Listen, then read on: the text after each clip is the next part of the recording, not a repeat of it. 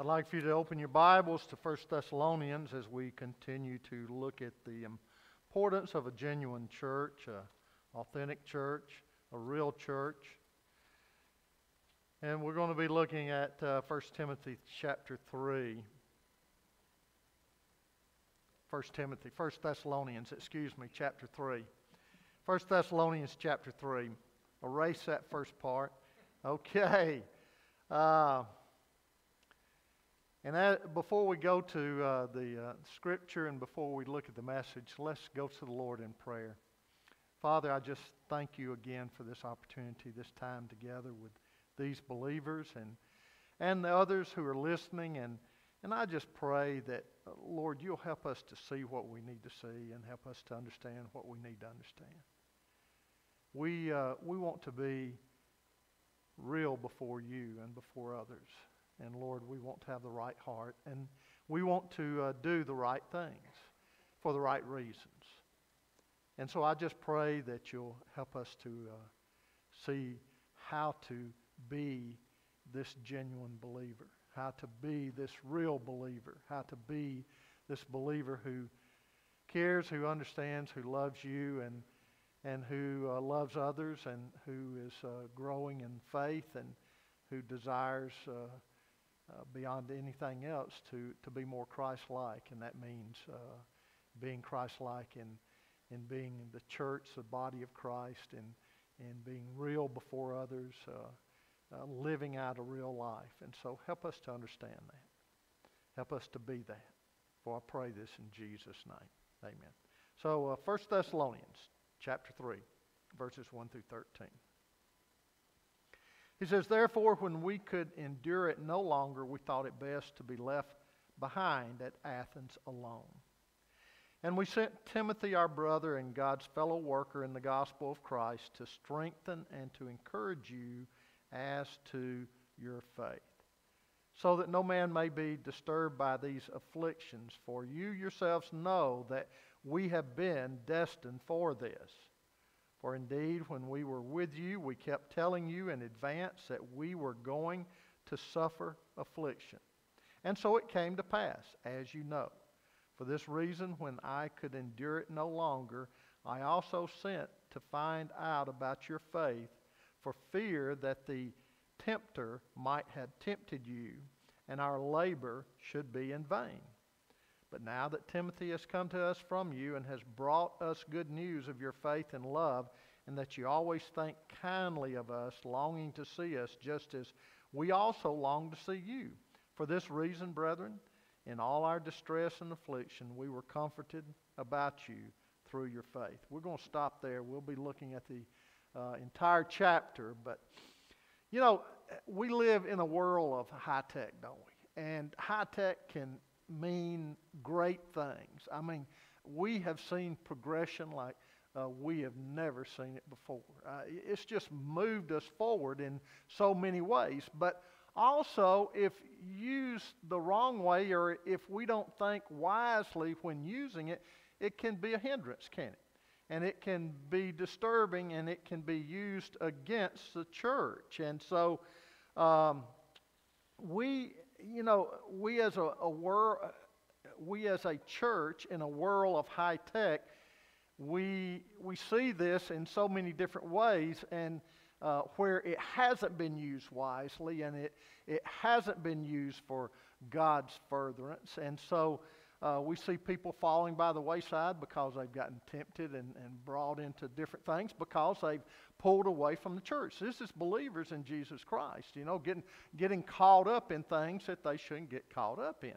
And the reason being is because gradually they drifted away from being the genuine church, the genuine believer, because they began to isolate themselves. And it's easy to isolate yourselves when you're purely controlled by that, and you're not brought together as a body of believers. We talked about that this morning, didn't we? We talked about the importance of caring for one another, being concerned, having that touch, and being genuine, and even through exercising church discipline. And so this is what, Paul is basically talking about this in being the genuine touch. You are a genuine church. You need to have that genuine touch. You need to be a body of believers who come together and who help one another grow spiritually. And this can't happen as an island to itself. And if we're not careful, we will become an island to ourselves. How many of you have, during this COVID-19, have felt like, you've been isolated to a great degree and you miss the fellowship and the touch? Even though, boy, we're thankful for David and Ben and Daniel back there in helping us, and Bobby and others in helping us be together through this technology, but it lacks that touch, doesn't it? And so we're thankful for it. And we're thankful that we can use it, and we can use it now even for those that are not able to come to reach into their lives. But still, there's nothing like that genuineness, that touch, that being there, that being a part of it. And God set it up that way. And Satan would like nothing better than for us to isolate ourselves and to get further away, because what happens when we get further away? We begin to think primarily, I don't care what anybody says, if we begin to become a hermit and we begin to isolate ourselves and we're not into other people's lives, then what are we thinking about? We're thinking about ourselves primarily. And when we think about ourselves, we don't think about others, and we allow other things to replace what we had as far as with that service and that genuine touch, that serving others that once was possessed in our lives. And so here Paul tells us, hey man, he wasn't against high tech. He was into into the knowledge of the Bible and the theology and missions and planning it out, but also he believed in genuine touch. Paul, I guess you could say, as one person put it, was a high-tech man, but he was also a high-touch person. He believed in touching other people's lives. And so in verse 8, for now we really live if you stand firm in your relationships. He was a man who believed in the authentic touch. He knew if you had high tech without having high touch, you wouldn't have good, solid growth. So he was a man who believed in relationships. Relationships are so important. What? In the family, aren't they? They're between husband and wife, with children, in relationships at work. Working with your boss and with the employees and different people coming together. You need to come together and work together. As a country, you need it. And especially here as a church, as that entity that God uses, that He helps further His kingdom here on earth. And so Paul was certainly a man that believed in the genuine touch, the authentic touch. Churches can have beautiful buildings. They can look great on the outside. They can look great on the inside as far as the aesthetics are concerned. You can have well-organized machinery, programs and different things running, and these are all good. Not against any of that. You can have great sounding choirs. You can have wonderful teachers and classes, and you can have strong preaching. You can be considered that well-running machine as far as the church is concerned, and the convention and other churches look to you, and a lot of times they'll see these large churches that are running and operating, and they'll say, okay, what makes it tick? What makes it run? And and sometimes it's in smaller churches, and they see the organization and everything running and things hopping. But that does not mean that they will automatically have relationships, that there'll automatically be relationships. This is something that we as believers have to work at. The ability to touch someone is critical. It is critical if a church wants to strive for excellence in serving the Lord. So, number one, it is vital to touch others in a genuine way. I mean, we can't get around it. It is vital.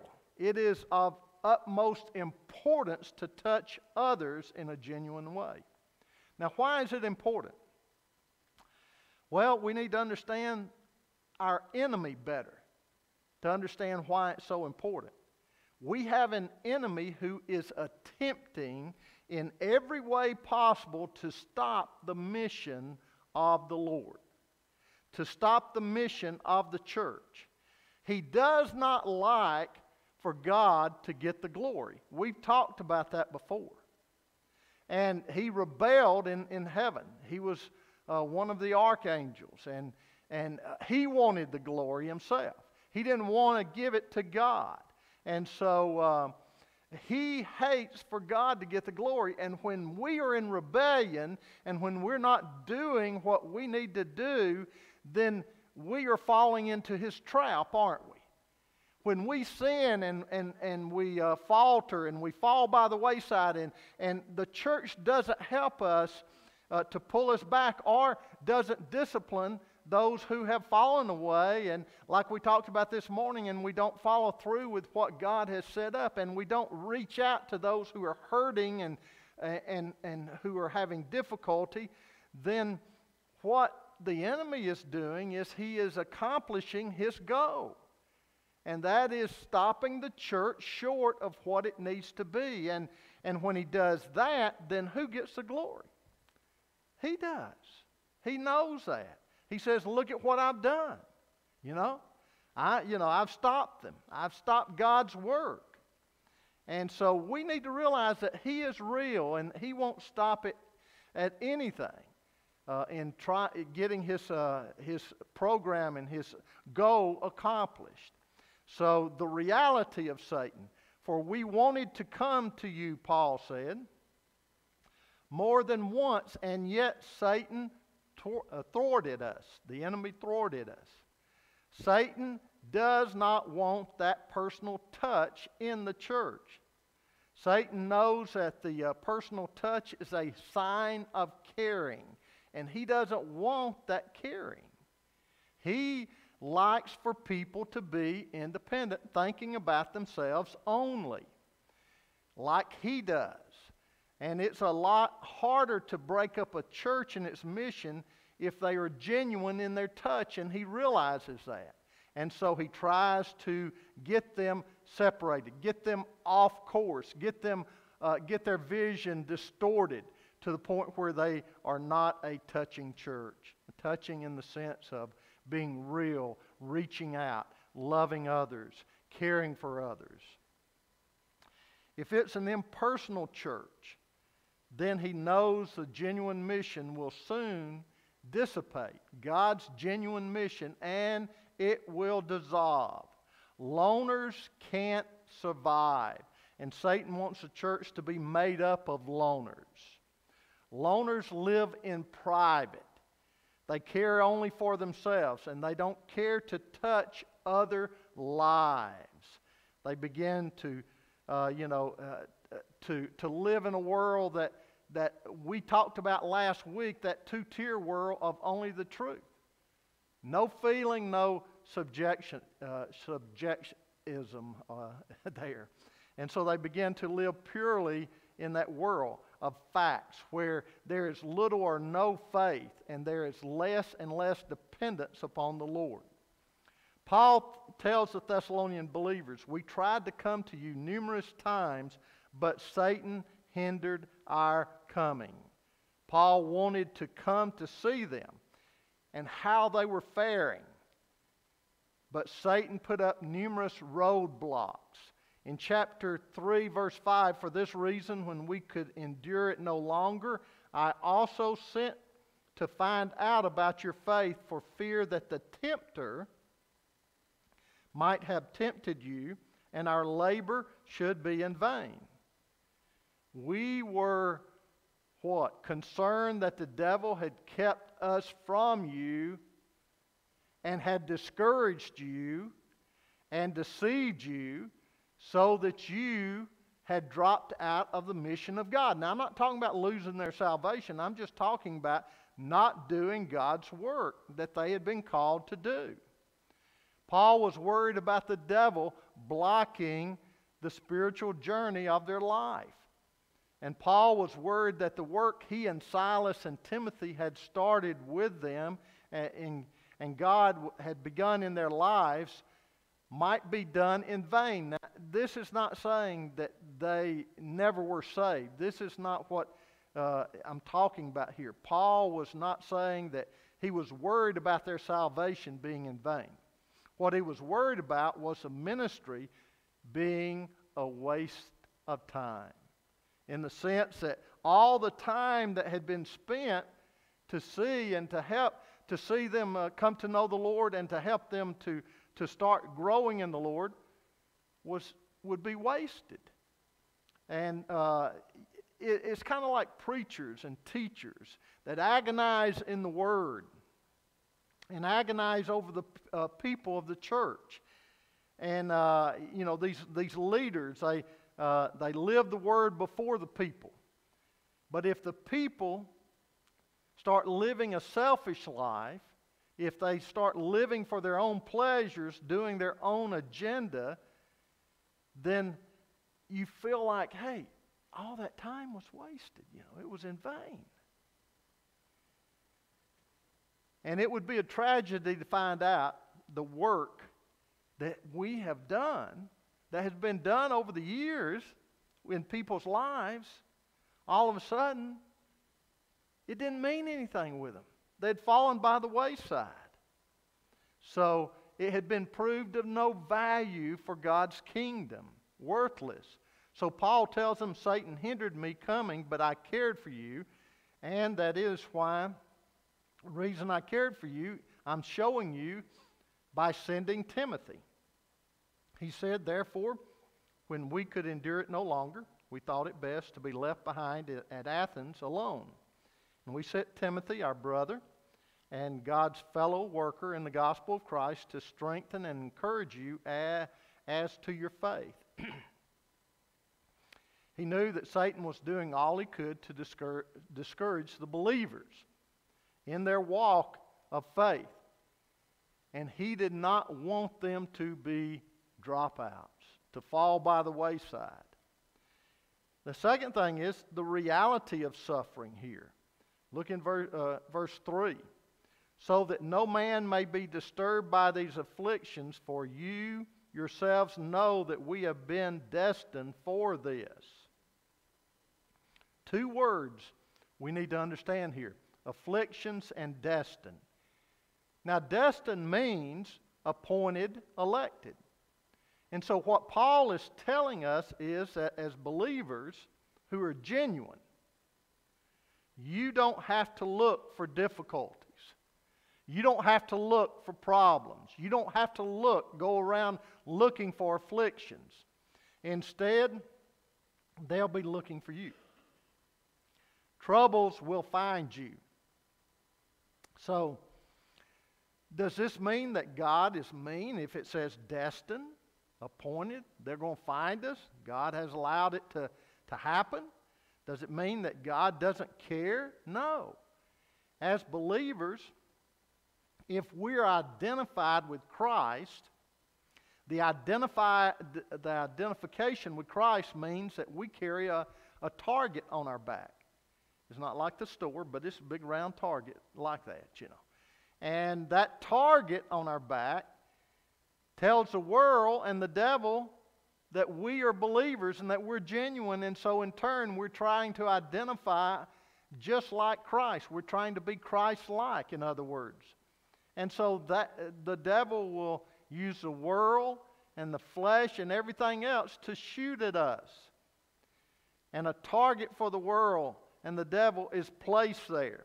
And so because of our identification with Christ, we're not excluded from problems. Faith in God means you have Christ in the midst of in your troubles to help you, but you're not exempt from troubles. If you are a believer, then you will experience problems and difficulties and troubles, because Jesus said that. He said that He would, and we're not any better than Him, are we? We're not. So we're definitely not. And so we will be criticized. We will be scorned. We will be rebuked. We will be talked about unjustly. And if you're always trying to live without persecution, then more than likely you're probably living a life of compromise. So if people see Jesus in us, there will be problems, unfortunately. The world and Satan had Jesus killed.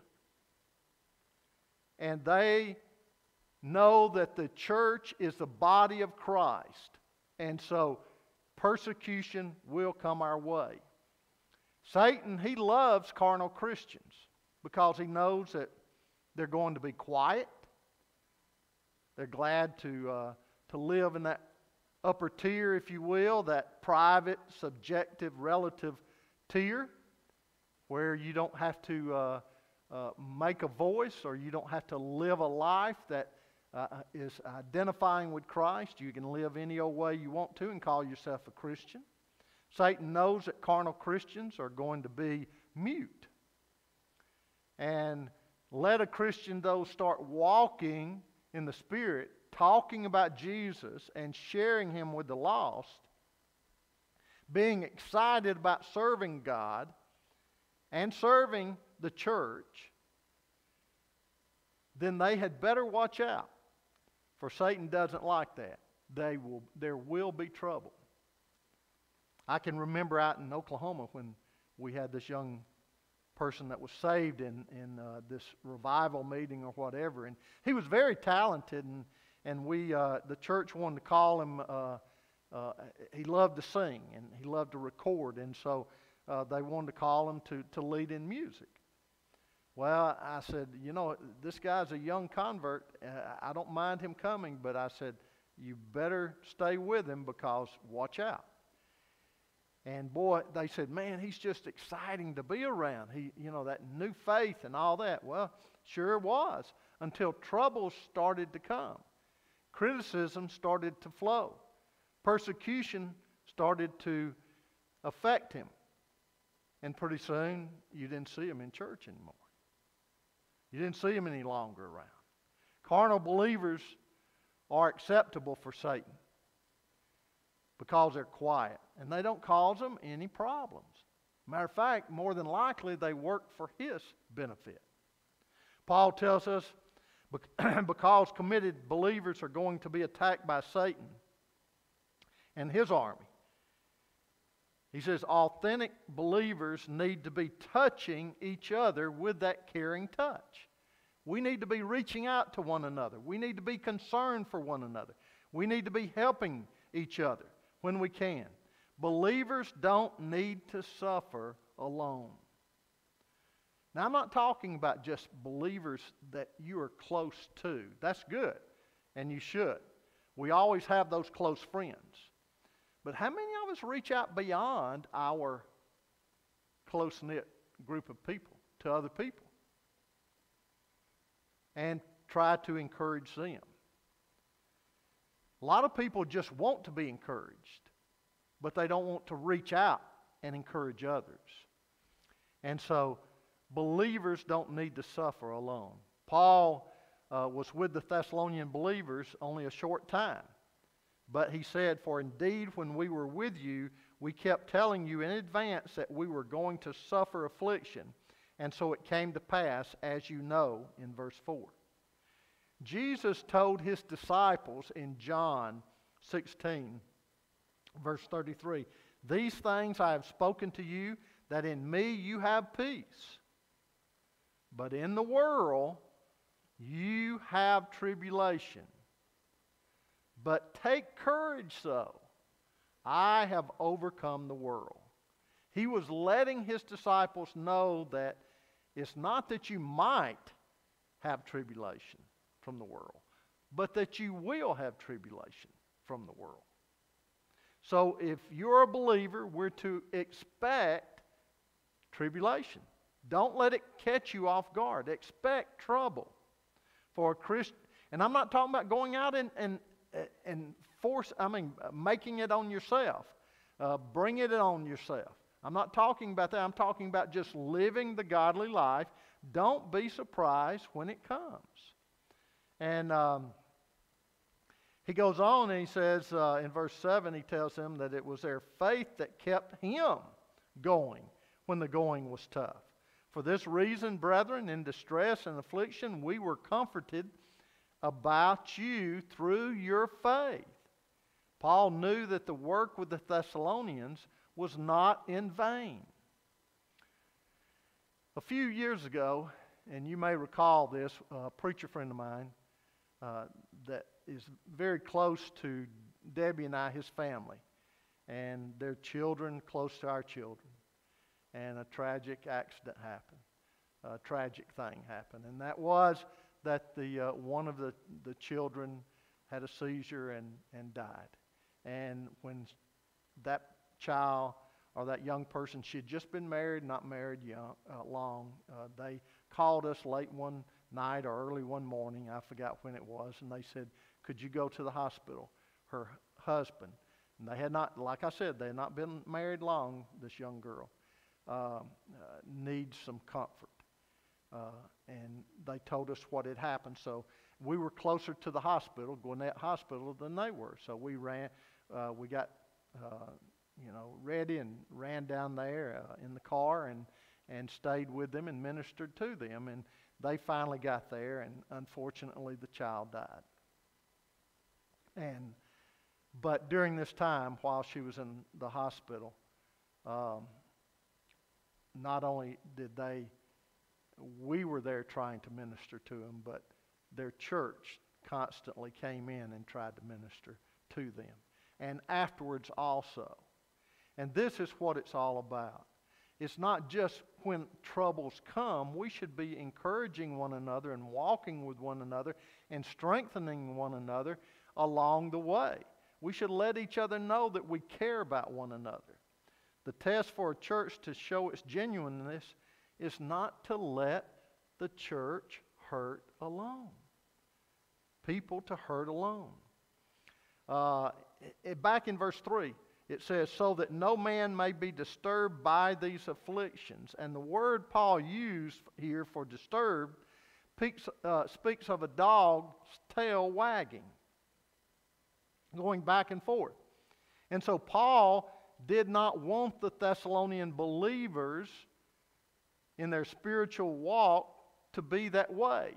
In other words, going back and forth, committed, non-committed, and all this. Paul did not want them being caught off guard when troubles came. And he didn't want them to start wagging in their spiritual life, to be shaken, to be led astray, or to fall away. Paul wanted the believers to be consistent with their spiritual life. Paul wanted them to be able to stand firm, to be steadfast in tough times, not to be lured away, not to be enticed by the prospect of an easier life. So one big test to see how spiritual we are when troubles come is to see how we handle them. And to see how we handle our lives when others are in tough times, to help them. So a way to see how strong a tea bag is to what? Put it in hot water. Similar way is to see how strong a believer is when the world starts falling apart around them.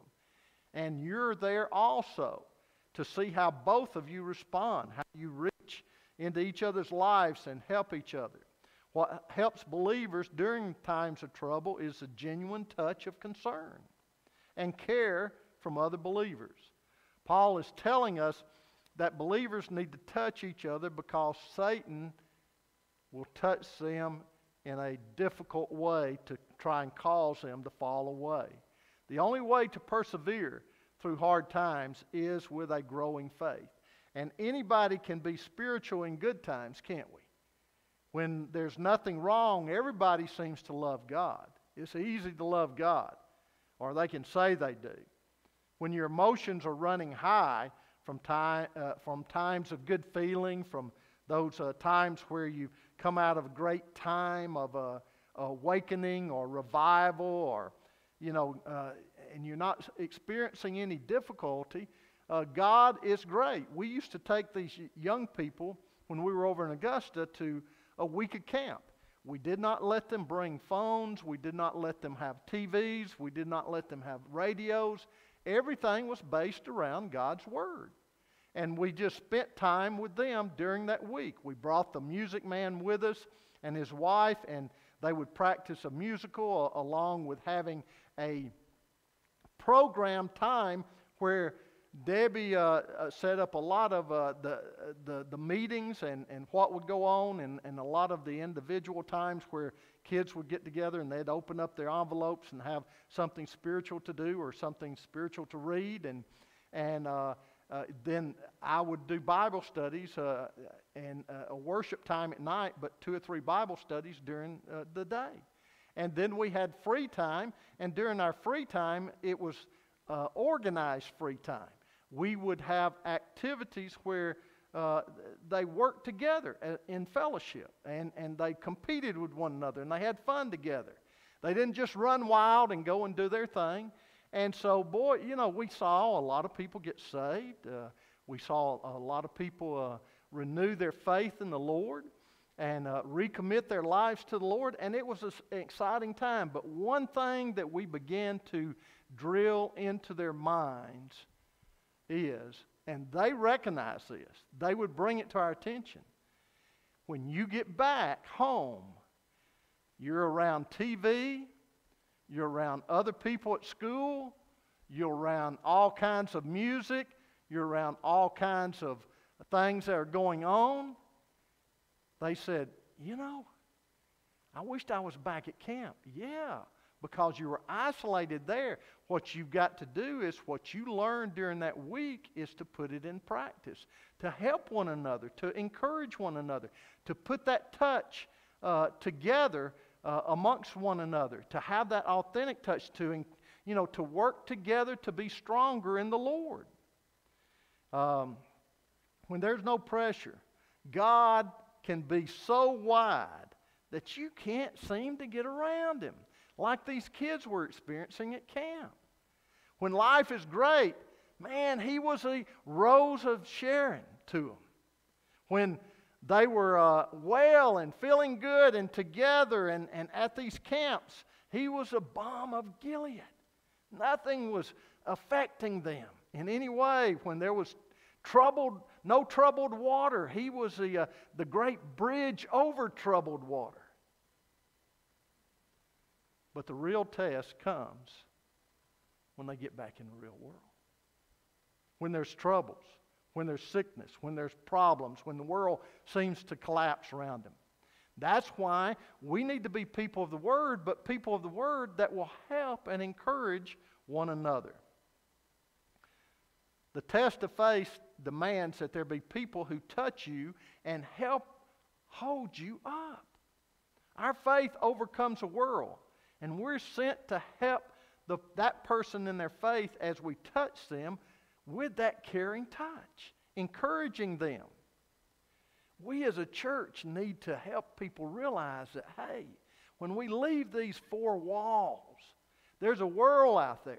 And we're not going to be around everyone in here that will, make us feel better, and especially the Lord. We're going to be out there sometimes by ourselves. And we need to let each other know when you're having problems and difficulties, when you're down. Call people, find out how they're doing. Talk to them, whatever it is. Encourage one another and know that there's people that you can call on to help you. And we sent Timothy, our brother, and God's fellow worker in the gospel of Christ, to strengthen and encourage you as to your faith. Paul wanted the development of their faith to continue. Paul let them know that genuine believers are destined for afflictions, but He also wanted them to know that He cared for them and that there were believers to help them along the way, genuine believers. So Paul tells us to count on that conflict. You know, when I tried to play ball when I was younger, and I didn't prove to be a great athlete, although in my mind I was hoping that I'd be a great athlete, but I wasn't great. But I enjoyed playing. Oh man, I grew up playing. And football, I gave up baseball. Dad wanted me to continue in baseball, and I probably should have, but I gave up baseball later on in my life, and I started playing football. I just loved football so much. Well, I remember breaking my leg playing football, having to be in a traction, cast up to my waist, my leg bent, in the hospital, hurting. Man, him setting that bone, and for a young kid, it was difficult. Broke 2 bones. And, I was there a lot of times by myself. But most of the time, my mom tried to be there. And she was an encouragement. And she was a big help. And also, what was an encouragement is when team players would come up there. And they would come there and visit and try to lift up my spirits. It's good for us as believers to have brothers and sisters close by, lending their hand and their faith to help us in our faith. There's going to be testing. There's going to be problems. There's going to be difficulties. We're going to stop here. I've got 2 more points, but I'm not going to get to it tonight. But I want us to think about that. Let's be genuine in our faith. How do we be genuine? Well, number 1 is, Paul tells us, let's realize that there's going to be testing and trials out there. So to be genuine, we need to acknowledge that in our own life, be prepared for it, but also acknowledge it for other believers and us help one another. Not tear down one another as some churches do, but let's help one another. Let's encourage one another. Let's reach out with that caring touch. Let people know that you care. Let's go to the Lord in prayer. Father, I want to thank you for your wonderful love and your grace, and Lord, for the challenge that you put before us. And I pray that we will rise up to that challenge, that we will be that genuine church that we need to be.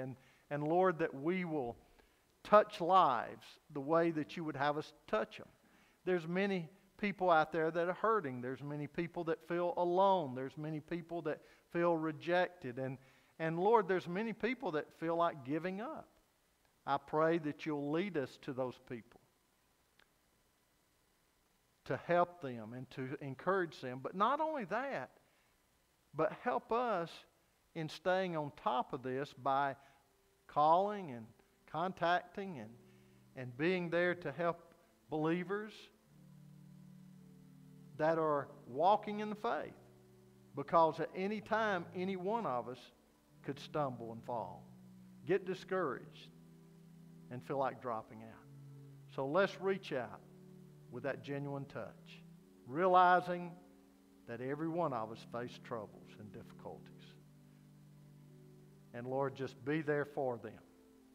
In Jesus' name, amen. Let's all stand.